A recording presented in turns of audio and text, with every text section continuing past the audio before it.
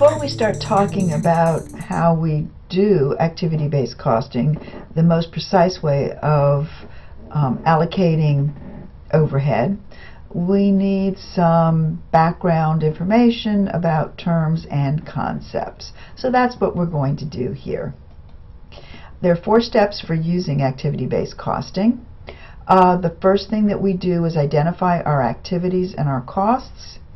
An activity is any task, operation, or procedure that causes overhead costs to be incurred.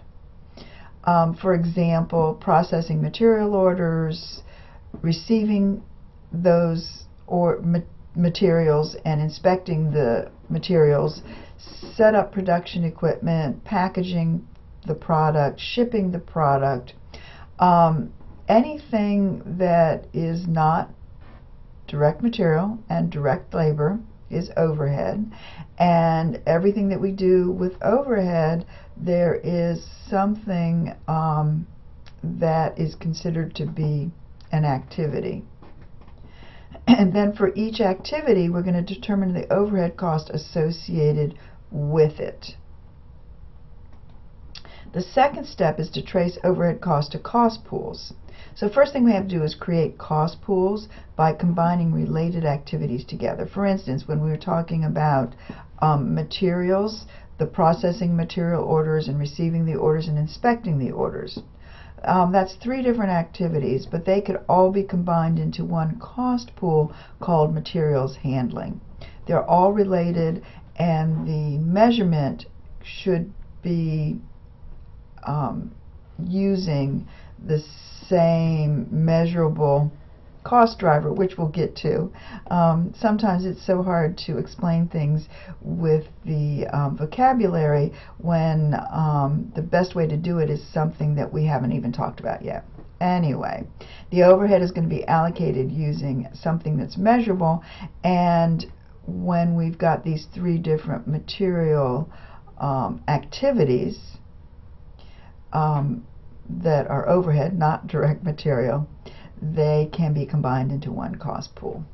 And then we take the associated costs of those 3 activities and put them together in what's called a cost pool. The third step is determine the activity rates, and we use a cost driver for that, and that's a measurable factor associated with the costs. So for example, with material handling cost pool, the cost driver could be pounds of material. That's measurable. It would be associated with anything we had to do with the material. Sometimes some people might say the number of orders processed would be a cost driver, and that would work if all the materials you ordered were pretty much comparable.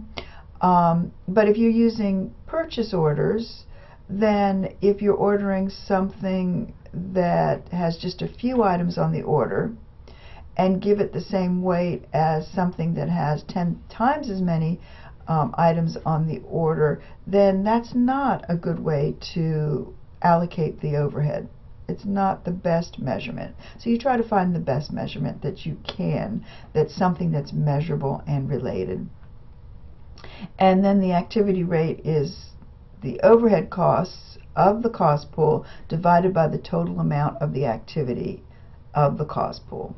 So whatever amount we put into materials handling, we would divide that by the total number of material pounds. And then finally, we assign overhead cost to cost objects, and cost objects are the actual products that we produce, the product lines. And to do that, you take the activity that's consumed by each product and multiply it by the activity rate. So whatever number we came out with in number 3 for materials handling would be multiplied by the actual pounds for our individual products to get the amount of the overhead that is part of the material handling's cost pool into the product cost. And it's as simple as